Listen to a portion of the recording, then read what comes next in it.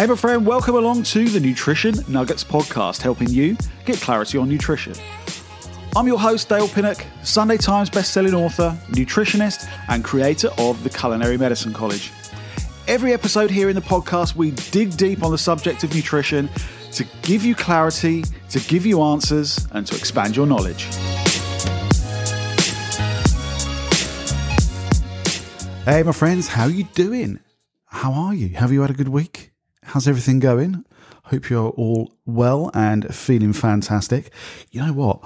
I'm buzzing. I've had the most incredible couple of weeks. You know, sometimes those weeks where you just feel you've absolutely smashed it out of the park. Well, I've had a couple of those, so I'm feeling kind of good, you know. Anyway, I digress.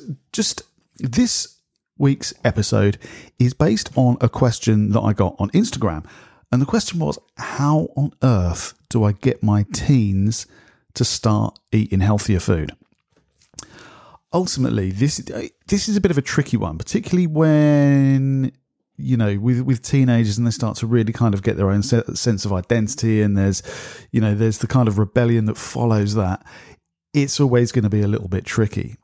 But ultimately, what I recommend with anyone, whenever you're trying to kind of make any sort of improvements in, you know, your family's eating patterns, my advice is always the same, and that is don't try to force a square peg into a round hole, because it will never, ever, ever, ever work.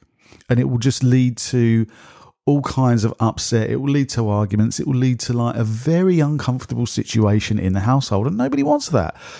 The key always is to start with where someone is at. And this is what we did with Eat Shop Save loads and loads and loads of times. Rather than trying to stand there and wag our fingers at the families or at whoever was kind of struggling with this stuff, let's say, right, that's it. You know, you're living on pizza and pasta, and now we want you to live on salads and green smoothies. I mean, that's going to be completely nutty ridiculous. They would just tell us where to go. They wouldn't be fussed. They would be like, no, not doing it, not having any part of this, because it's going to be uncomfortable for them. They're going to be having things that they don't like. That is the wrong way to go. So I will say start with where the person is at. What do they already enjoy eating? What is their favourite meal? So if their favourite meal is chicken tikka masala, awesome. Let's cook one. Do one from scratch. You know, create the base with you get some freshly cooked tomatoes and stew them down with some garlic and some onion and a little bit of spice, and then put that into a food processor and blend it into a puree. Add a little bit of natural yogurt in there as well to kind of give it that creamier texture. Then add some masala paste in there just to really kind of beef it up, and then cook the chicken in that sauce. Done. Serve that with a little bit of brown rice. You could even add a few other veg in with the tomatoes when you kind of cook it up. So you could do a little bit of red pepper. That would work really, really very well. You could maybe add a little bit of courgette in there as well. And when that's all soft and stewed down, that's when you make that puree, and that can become the base, because, you know, a tikka masala is invented in the UK, by the way, is sort of tomato, cream, and sometimes powdered almond based, and sometimes there's a little bit of coconut in there. Obviously, that can be a little bit rib sticking, so we're making a lighter version. We're creating that puree first. The garlic, the onion, tomatoes, red peppers, maybe some courgette. Cook it all down, saute it until it's all nice and soft. Blend it into a puree, and it's got that kind of tomatoey vibe to it. Then add the yogurt to it. Then add the masala paste. So it's a beautiful tasting dish. It's much, much lighter, and you've been able to sneak some of those vegetables in. Serve it with some brown rice. Even if they don't have brown rice, it's not the end of the world. The fact is, you've been able to completely change the nutritional profile of that dish, and that is the underlying principle of everything that I teach in this context. When I am trying to get people to move into better eating patterns, it's like, look, how can you learn to recreate your favorite dishes so you're still having the food that you love? You don't feel like you're giving something up. You don't feel like you're eating things that are boring and dull and that you really don't like the taste of. You can still have that same culinary experience. You can still have that same enjoyment, but at the same time, you can move towards your health goals. So that is the place to start. Okay, if their favorite meal is pizza, fantastic. Easy. Go to the supermarket and get one of the like ready to go bread mixes. Like in the home baking section, you'll find little packets of bread mixes that you just add water and go. You use that as the base, but get like a multi-grain one, so like on a whole wheat base with like different grains and seeds and all that kind of stuff in there, so you've got a really, really high fiber version. Add the water, roll it out into a pizza base, part bake it, bake it for maybe sort of 10 minutes or so it's almost starting to kind of take on the bread-like texture.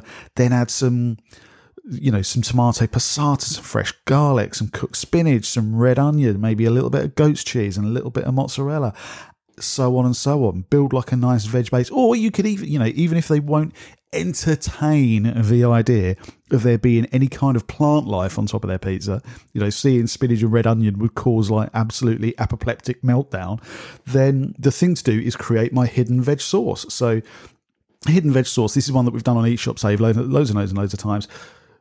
Garlic, onions, courgettes, red peppers, maybe a little bit of spinach, and then add, like, basically you saute that until it's really, really nice and soft.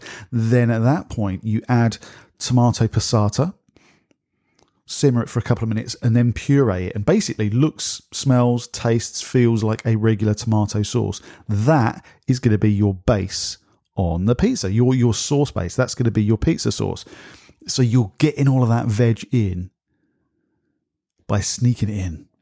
Ideally, we want to kind of move them towards eating patterns where they're happy to engage in eating these kinds of foods. That's the best outcome, really.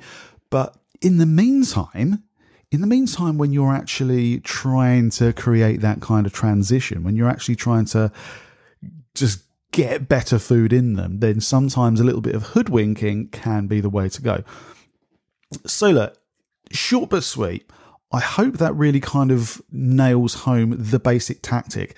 Don't try to force someone to do something they don't want to do. Don't try to force them into eating foods that they just don't like, because it's never going to happen. You're just going to get rebellion. Instead, recreate their favourites. Recreate their favourite meals in a way that makes it healthier, and just start to guide them towards those better eating patterns. And you know what? The more adventurous they get, the more their palate will develop. It will happen.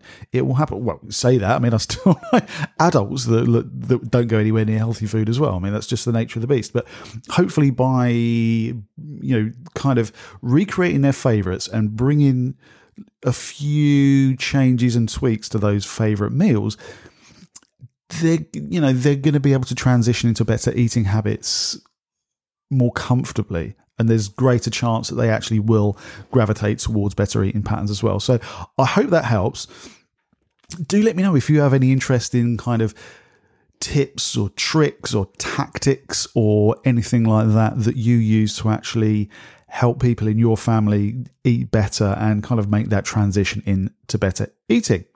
Okay, so look, just on this finishing, if nutrition is something that really interests you, if you want to take a deeper dive, if you've even thought about making a career out of this or actually studying this to create a business out of this, then make sure you check out my diploma in culinary medicine.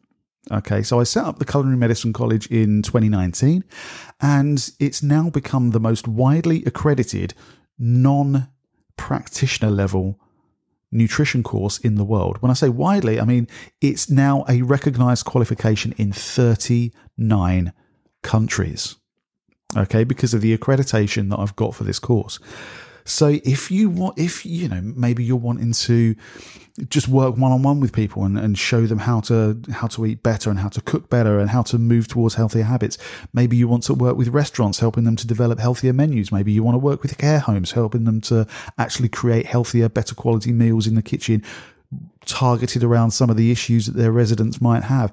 If you want to work in the media as a spokesperson for nutrition and health, if you want to set up a blog, if you want to, heaven forbid, if you wanted to become an influencer, whatever, if you wanted to work with nutrition, but not necessarily on a clinical level, so you don't want to be a clinical practitioner where you're making diagnostic decisions, but you actually want to work with someone so you can coach them and you can be their person that they have on site to help them change and help them transition, then the Diploma in Culinary Medicine is for you. What you need to do is head over to culinary culinarymedicinecollege.com. That's culinarymedicinecollege.com, and you can find all the information about this incredible diploma.